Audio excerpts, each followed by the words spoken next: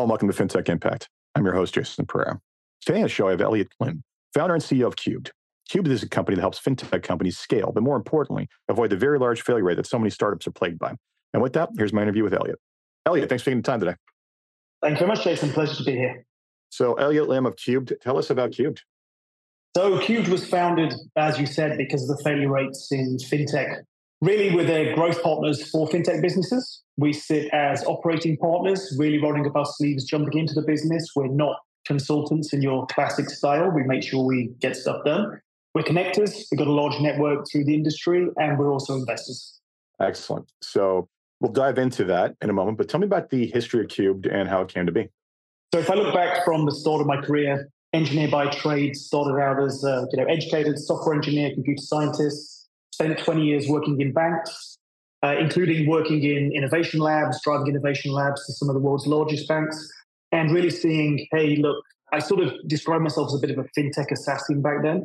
They weren't called FinTech at the time, but you would take a small group of kids or a really cool idea, bring them into the fold, and then try and turn them into the bankers, which is the last thing any of them wanted to be. Or you would say to them, hey, look, let's bring you in. You come and give us some free proof of concepts and we'll promise you a rosy future, and then you'll run out of money.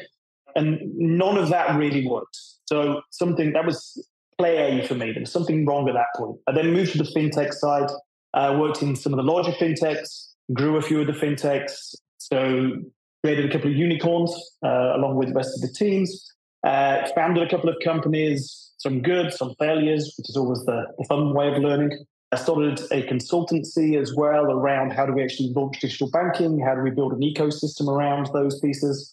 And then after a couple more FinTechs decided, you know what? I've got the playbooks. We've built a data model over the years that can predict the future success of and failure rates of these businesses. And really was bugged by this fact that there's all the good stats. 90% of FinTechs fail. But the one that bothers me most is 75% of venture investments fail. That's not just saying that you're killing hopes and dreams of the entrepreneurs. It's saying that 75% of the money is thrown away. But the one that really didn't sit well with me was that meant that innovation was running at 25% of optimum. And when you look at an industry that really is about scaling, growing, why is that? And so we built the data model, we built the team, we built the operating plans, and we formed Cube to help companies get away from that. And we do it on the entrepreneur founder side and also on the VC side. Okay, excellent. So let's dive into some of those stats. I mean, they're pretty staggering. 90% of FinTech startups fail, whereas 75% of VC-backed companies fail. So what do you think the most common reasons for failure are? There's so many of them. Look, I think the blame lies on both sides of the equation. If you take it right back from the start, if you're a startup company, who tells you what you're going to do? And you've got to think about this, right? Especially first-time founders. They wake up every day and it's the biggest job they've ever had in their lives, the majority of the time. That's hard to do every single day. How do you then go and find product market fit? How do you go and find the right team? How do you go and drive it? There's all those pieces from an early failure.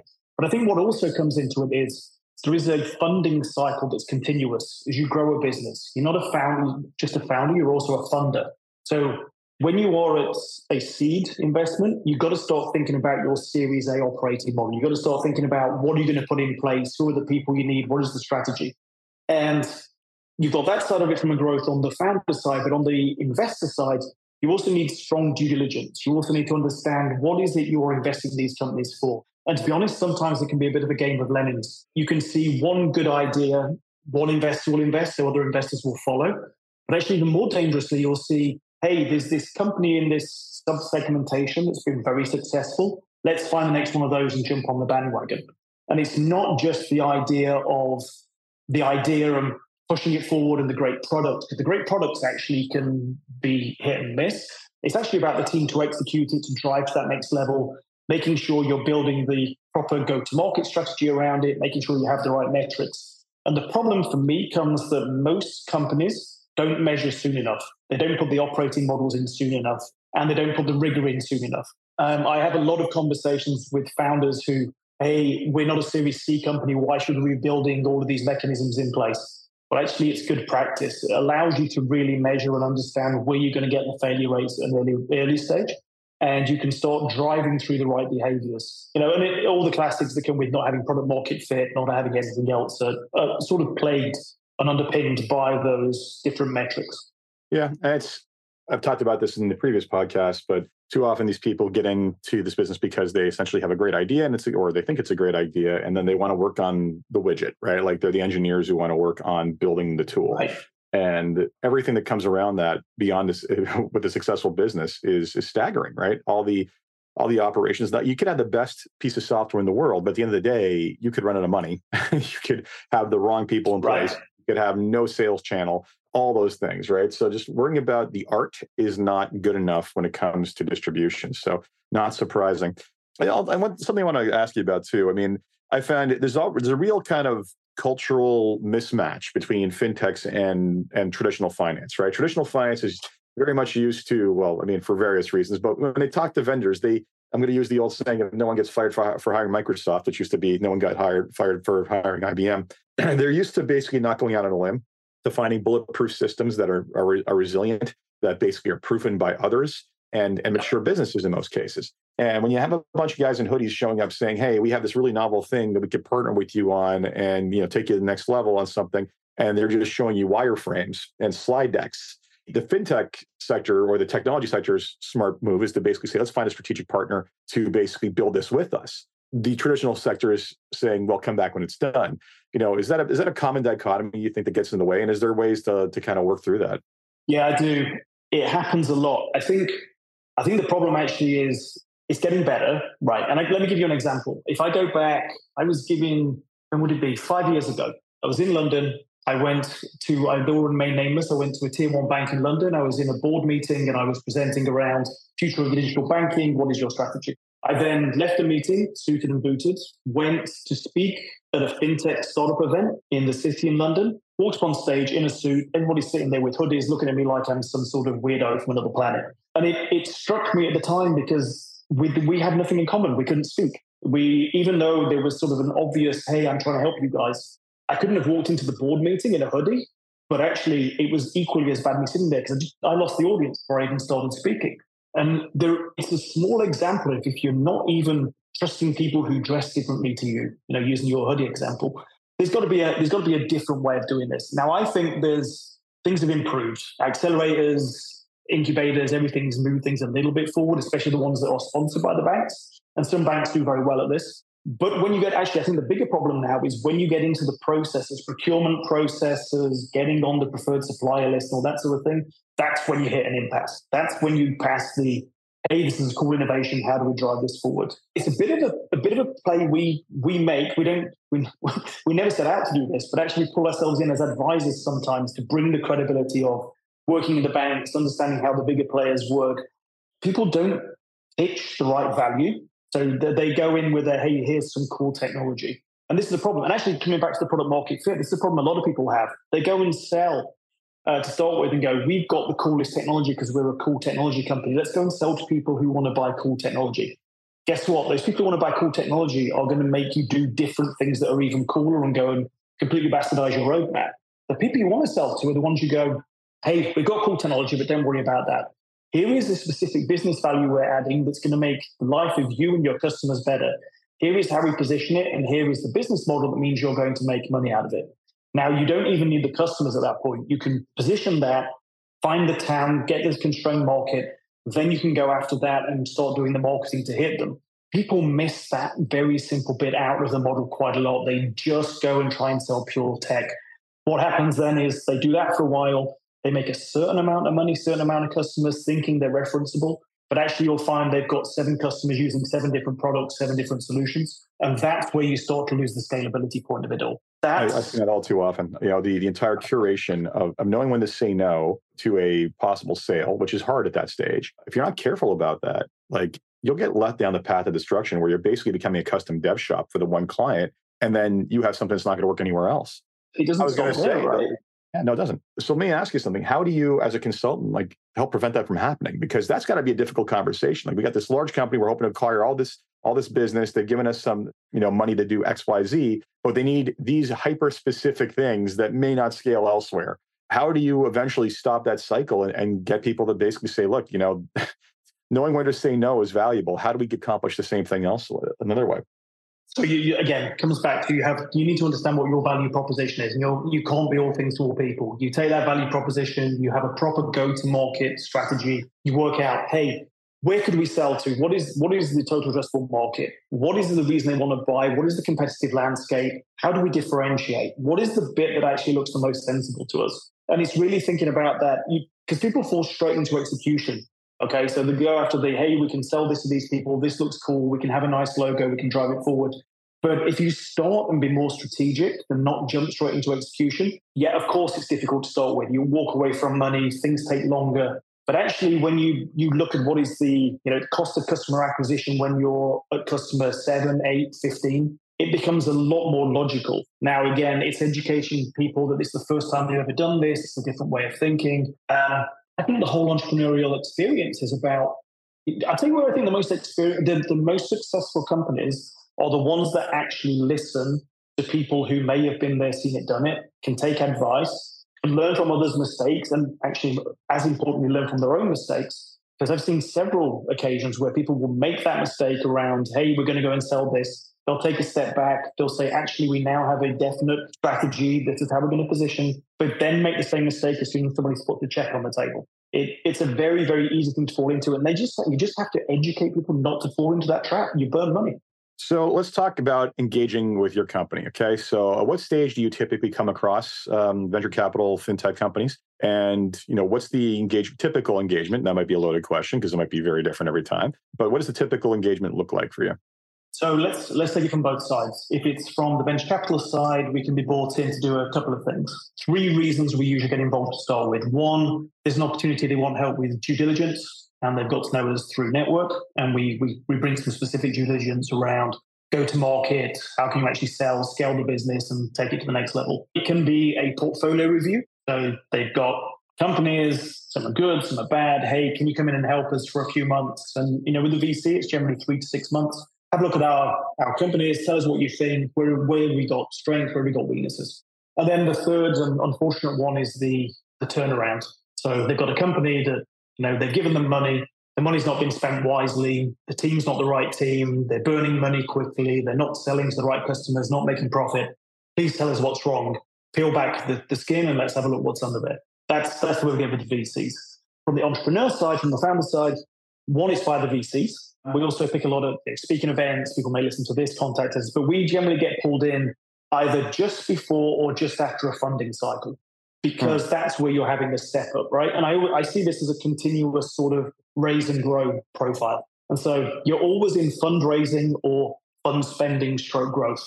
And it's a constant step up and a constant move, reset, drive, and the saying, what got you to where you are now is not what's going to get you to where you need to be.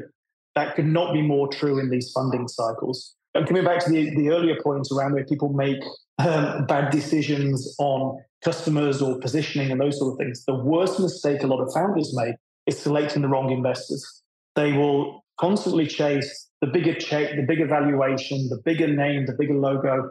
Honestly, if there was one bit of advice to any founder out there, if you're going to take investment, make sure you find out who's giving you the money, what they've done previously, get references from their other investments, and find out who is going to sit on your board. Interview that person and see what they're going to do. And honestly, we get pulled in and asked, hey, I've got money, I need to spend it wisely, or I need to raise money, how do I get it? Nobody will give me money, what have I got wrong? That's really where we come into the equation. Yeah, it's funny. So much of what you're saying, after doing this podcast for almost 300 episodes resonates with so much of the experience I've seen of these fintechs go through. That big check thing, it's a curse in 2 ways, right? It's not just like who's going to be involved, but the bigger the check you get, the bigger the milestones that have to be hit to unlock the next round of funding. As I always tell these people, like the only job of a venture capital backed company is to unlock the next round of funding by hitting your milestones. Like that's it. Without that, you're collapsing. So, and I think I often, and it was an episode we had with a venture capitalist who basically talked about, should you be taking our money? And if there's a certain type of company that take VC money, and there's a certain they shouldn't, because the second you get on that treadmill, you are not getting off anytime soon. And it's very frustrating, especially for technical founders, to spend 6 months of a year, 6 months every 18 months going out, just basically doing a dog and pony show for more money. That's not why most of them got into the business, but that's the reality of it. Yep. It is. And look, it gets even more complex, right? Because the more investment you take, you're right. It always raises the bar to that next level. And there comes a point, I think, in every fintech I've ever seen, can be the first investor, can be when they get to Series E. You'll always get some form of investor come in who is brutal and is absolutely going to take you to hell on a daily basis if you don't make your numbers. Because they've invested a lot of money, it's a high risk, whatever it may be. That's when it goes from being that 6 months out of 18 to being the full 18-month cycle. And that's where a lot of people really fall down. Yeah, and it's can force in a lot of weird directions. It can force out key people. It can force in quote unquote adult supervision. You name it. All kinds of things you never planned on. All right, so you get involved at that stage. I got to say, where are the most common issues you see amongst these companies? And give me some methodologies for course correction. Yeah, I mean, look, the most common is the first-time founder syndrome, which can come in so many ways. Ego is a brutal and honest approach, and we deal with it with brutal honesty. I sometimes think I'm a CEO whisperer, founder whisperer, or actually sometimes group of founders, marriage guidance counselor. That's always an interesting position to be put in. That look from methodology is just you need to sit down with them, talk, show them where things are going. And the problem you have with a founder-led company is we move away in our model from we don't measure culture. We measure a company's personality. It's almost like a Myers-Briggs type thing we use as a model. And we look at it and say the culture of a company is really turning into a personality. And that personality can be measured. And the personality at the start always takes on the founders. And I spoke about a few times recently. I think one of the most important things you can do in those sort of scenarios, and it's the last thing any founder ever really hires at proper C-level, is bring in a proper HR person. It's amazing the impact you can have with a very strong HR people person in there. Forget about the fact letting that them actually do their job. That's the other thing with founder-led companies is too often the cult of personality drives, is going to bulldoze other people. Correct. And that's the biggest challenge we ever see is you can have a company of literally I've seen it up to 200 people where it's led by one ego, one personality who is going to drive and run through this, is going to destroy a lot of people, and people won't stand up to them. And that's a huge, huge problem. You bring in talent, you pay well for it, but actually they're too scared, I don't know what, they just don't give you the full capability they have because there's too much that they need to hide from, too much that they're scared of losing their jobs, scared of moving to that next level. That is the fundamental we see a lot of the time. The other thing, which I think is interesting and happens a lot more than people think, coming back to the choosing the right board members, choosing the right investors. I'm not a fan of a lot of investors who will sit there on a board and just say, is my investment getting bigger or less? Give me the KPIs, give me the metrics. Yeah. There's got to be a value add, right? If they're not helping you to think, to operate, or to build, you've got the wrong investors. And again, people don't think about that. And that's from the investors to blame as much as it is from the founders. They have to add something to this business. They can't be passengers. That to me is a huge, huge problem. Yeah. The difference between getting the right strategic investors versus getting just financial investors is night and day.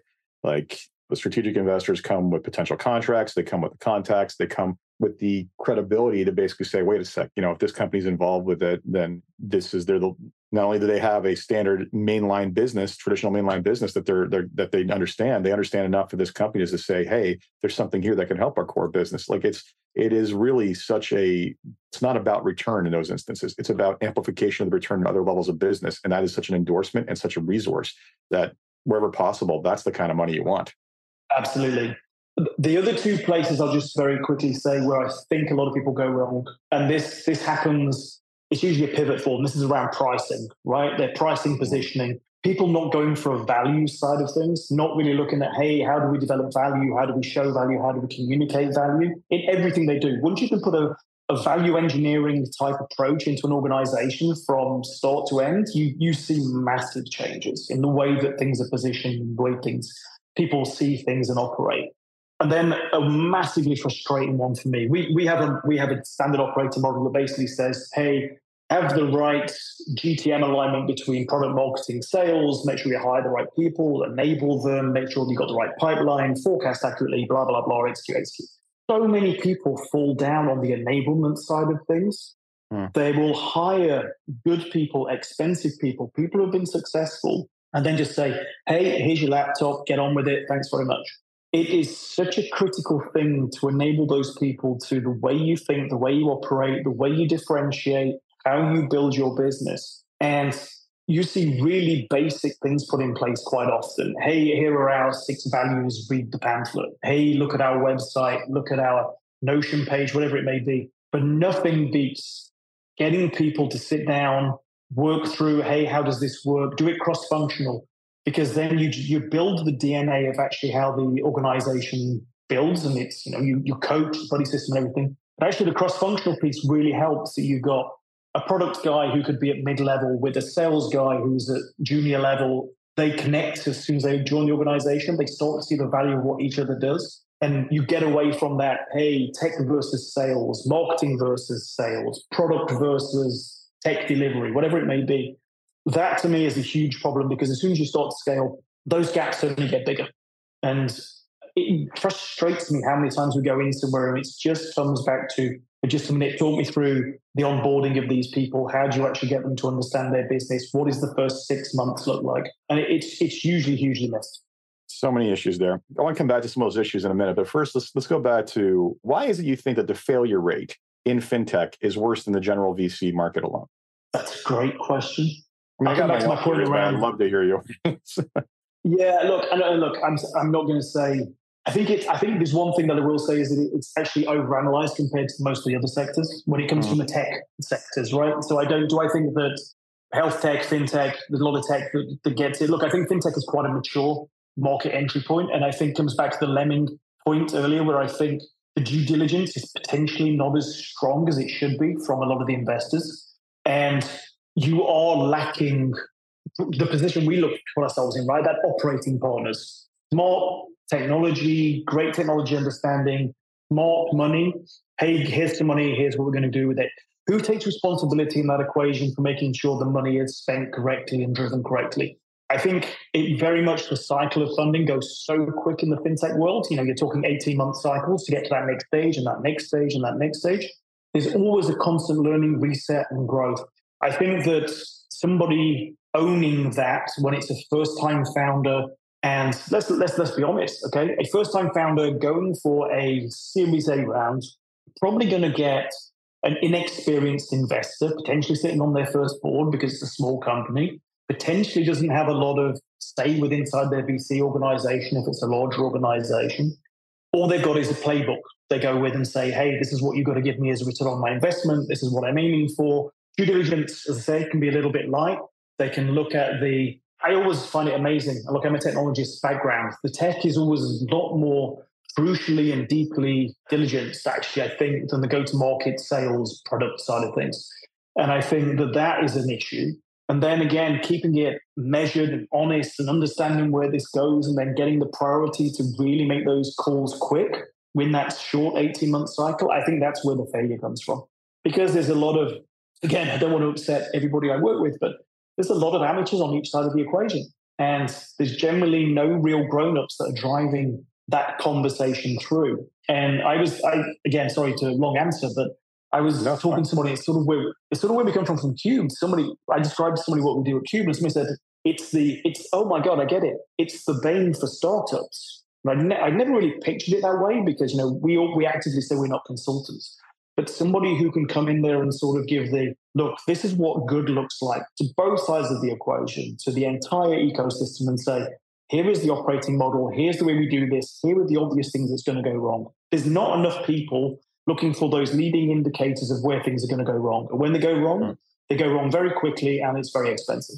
Yeah. I mean, I also think that in general, fintech is by its nature is one of scale, right? And if you don't achieve large amounts of scale, you're not going to succeed, right? Like you can't get by on a handful of enterprise contracts. You need basically to get, especially in the consumer fintech sector, you need enormous amounts of scale, because your margins are super thin, because typically your value proposition, right? So it's a challenge. I mean, it's hard to put it across the board, but I think that's what's one of the challenges. Now, one of the things I want to turn back to, you kind of hit on it a couple of times, but specifically around culture. And I think that, unfortunately, the mythos that exists around the tech founder is actually a negative detriment in so many ways, right? Because you see these stories of people doing incredibly brash things and being incredibly successful, like Zuckerberg going into VC meetings in his pajamas as like a flex, or whatever it is, like all this other stuff. But those are the success stories. We're not looking at the failure rate of how many people had the same kind of attitudes and got absolutely nowhere. And the failure rate, as we just pointed out, is 90%, right? So maybe we should be worried about not what the people who were successful did, but also the people who failed did. And I think, unfortunately, so much of that is caught up in the mythos of like move fast and break things, and that's fine, we can do stuff, and along with the entire, let's call it engineering kind of belief that they can fix anything. Because the number of times I sit with fintechs, I'm like, well, that's not really how it's done. Like, you should be like, no problem, we can do that. Like, it's just hand waving, we can code anything attitude, right? How much do you think that level, that just general cultural understanding is a negative, quite honestly? It's a huge negative, but it has massive repercussions as well. And if I look, I'm amazed that we spend a lot of time with a lot of fintechs. I'm amazed how many times I walk in somewhere and there's a huge lack of A players. You would think, hey, fintech, it's cool, it's banking, it's technology, we're going to attract some really smart people, we're going to bring them in. Not always the case. There were usually very, very few, what I would consider really sharp A players in a lot of these organizations. And I think it's because, the brashness of the founder mentality that, hey, we can achieve anything. It's you've got to be a certain type of character to want to be a founder, a certain type of character to join a startup and drive it forward. There's no stability in it. There's a lot of upside, a lot of opportunity, but it can grind you down very quickly. And you can look at how this brings itself out as things change and as companies grow. Talked earlier about, it's not where you are, where the people that got you to where you are are not always the ones that are going to get you to that next place. What a lot of founders do is they stay very loyal, overly loyal quite often, to those early employees. And look, I'm not saying they shouldn't, but they're their safe space. They surround themselves by yes people rather than actually people who are actually going to change what's going to happen in the world and how we're going to drive to that next level. And I honestly think, I'll tell you what we do, right? So I can tell you, if you are Series A company, Series B, we can do a little bit with seed, but actually Series A, Series B company, give me your last 2 board decks. Let me see your pipeline. We have 12 metrics we use where I can see your forecast accuracy and other few things. And let me speak to 6 people in your organization, and I'll tell you where you're going to fail. And do you know where most of it comes from? I can look at your board decks and I can say, the board decks usually tell you where they're lying to investors. Because let's be honest, nobody's transparent. There's a lack of transparency because they're sort of like, hey, we don't want to tell them. And that's down to the fact they're not adding value. We can unpack that all day. Forecast accuracy tells you what their operations look like. But interviewing 3 to 6 people in that organization will instantly tell you the culture, it will tell you the personality, it will tell you all the problems there is in that. You don't need to be a psychologist to feedback exactly where things are broken at that point, because you can take the data points from the first 2, very, very briefly talk about it, and they will just give you everything you could possibly ever want to know and so much more. And they will pretty much always tell you where things are broken. And it's usually down to communication, or an inner circle is always there. There's people who are new that are either doing it wrong, people that have been there too long. It's always down to personalities and people. Yeah. At the end of the day, those are the ones who are going to execute. So the other question I want to come back to you is specifically around pricing. You said that was a key concern. Now, this is notoriously a difficult thing in the technology sphere, right? Like, was an Andrew Eason or someone said, like, I can pretty much guarantee you get it wrong the first time. So talk to me about how you consult in on pricing and where the pitfalls are and how you correct for them. So first of all, you need come back to the product market fit. You actually need something that makes sense for people to buy it from you, and you need a market you're going to go after. There's 2 things you pull into this. One is, what is the value you can offer to the client? And secondly is, what is the competitive positioning? Now, a lot of people get their pricing wrong for 2 reasons. One is they think the pricing they had 12 months ago is the same pricing they should have now. Even, especially in an early stage, that's never the case. Your early pricing is always wrong. Or I'd love to find one that wasn't, but it's always wrong in my experience. Secondly, you underplay the value or come at the value from a wrong angle. Again, value engineering is a real specific skill. It's a science. And people try and play into it where they think that, again, it comes back to the tech founder mentality, which is, we've got the coolest technology, we can charge more money for it. No, you can't. What you can charge more money for is what is the value you're delivering to your customer or they can deliver to their end customers, be it revenue, be it cost savings, be it risk reduction, whatever it may be. And you need to understand how that differentiates from the competition and what are you really differentiating it. It's amazing how many people, they fill in Harvey balls, okay, and they go, we're fully solid and we're great at absolutely everything. None of our competition can do everything we can do. Guess what? Your competition has exactly the same chart with theirs completely full and you half empty. And you need to give them a reality check on that. And you really need to pull back on what is the value. And the way to do that is to talk to the customers. Start actually asking customers, what are the value? Why did you buy from us? Why did you not buy from us? Win and loss analysis. Again, in early stage startups, it's almost people are embarrassed to ask somebody why they didn't buy from them. And even stranger is they're almost more embarrassed to ask, why did you buy from us? Because then you will start to bring a pattern of actually what is the value they see in it rather than being cool technology. Where do they see that it's worth the money you're charging for it? It's, I find every business has the "our baby's beautiful" syndrome, which they're not always that beautiful or beautiful at all, but I find it's more endemic in technology when they're so close to it. Right. So before we wrap up, there's 3 questions I want to ask then on a positive note. And this has been fascinating. I think it's also required listening for anyone who's a tech startup to understand where they're going wrong. First question I have for you is, if you had one wish for something to change in your company or the industry as a whole, what would it be? This is the one that stumps everybody. I maybe need to know this. Wow. No, actually, I do know the answer. I know the answer because I wish it all the time. No, I do wish it all the time. And actually, I've asked this the last 4 speaking events I've done. I've asked this question, and everybody breaks down into laughter. And it's a room we're full of investors, entrepreneurs, regulators, and everything else. And I stand up and say, who would like to stand on this stage and be completely honest about how they feel about everybody else in the room and talk to me about your biggest challenges and the way that you think everybody else should do things differently? There is no transparency in this industry.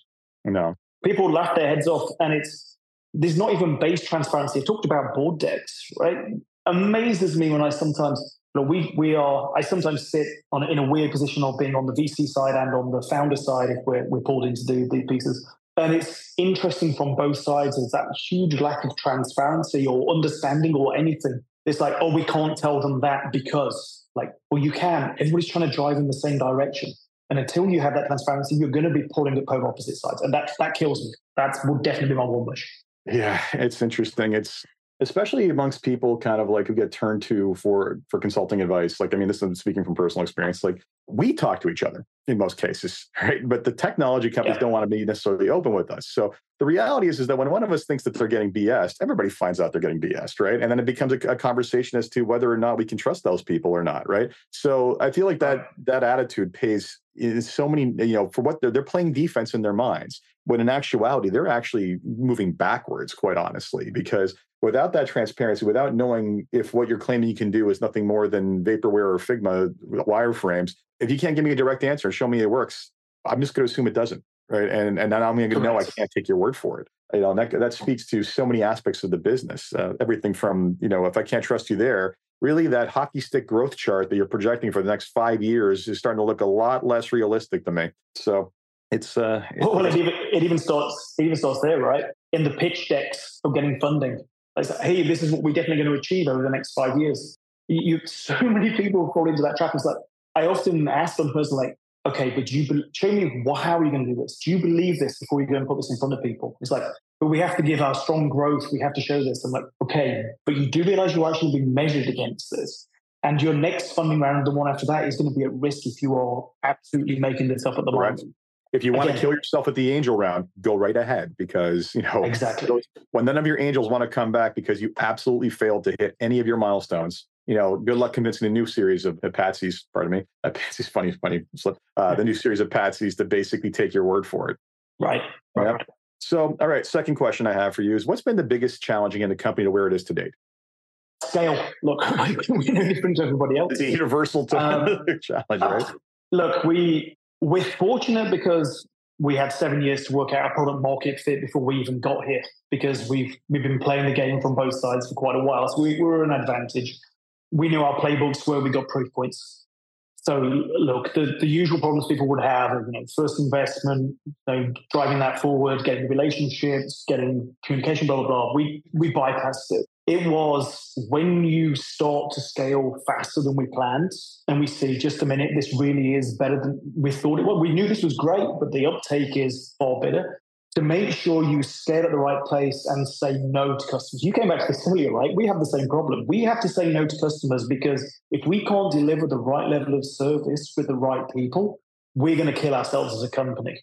As soon as we get a bad reputation in what we do, as soon as we don't, we say that we can say, hey, look, 75% failure rates, we believe we're quite bullish. We can get to a 75% success rate if you have us involved. And we operate that way. We can't take a risk on bringing in junior people we don't trust, people don't understand how this works, and say, hey, can we use our model and try and drive it forward? That's our biggest challenge. It remains our biggest challenge.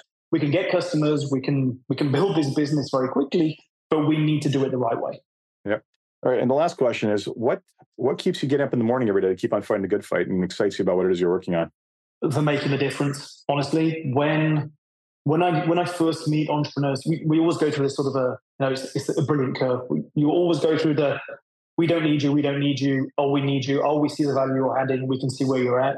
It's almost like being a parent, and we get them to a certain point where we can see they're almost repeating the things we've told them, using the models we've told them and telling their staff that, hey, we need to do this is the way we drive this forward. Seeing that when we take a company and it's on either a failure cycle and we can fix it and move it forward, or if they're at 20% growth and we can move them to 60% growth, those things for me, every single little one of those is that step towards 75% success, not 75% failure. And for me, that's a little bit of a win every day. And honestly, I end up with, look, not everything's perfect, but I can probably point at any given day to 5, 6, 10 little wins that I see in our companies. And I think, you know what, we made a difference there and that can drive forward. We're going to make the market better. We're going to increase innovation. Excellent. Elliott, thank you so much for your time. Greatly appreciated. And where can people find you? Can find us at cubes.company. Obviously, all the usual channels on LinkedIn and everywhere else. Excellent. Anybody reach out, we're always available. So thank you so much. So that was today's podcast episode with Elliott Lim. Hope you enjoyed that. And if you're a fintech founder, take the sage words to heart. Failure rates of that level should be enough to give anyone pause as to what they think is true.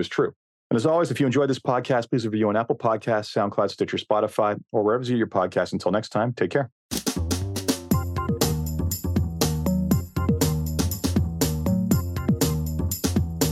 This podcast was brought to you by Woodgate Financial, an award-winning financial planning firm catering to high net worth individuals and their families. To learn more, go to woodgate.com. You can subscribe to this podcast on iTunes, Stitcher, and Google Play, or find more episodes at jasonpereira.ca.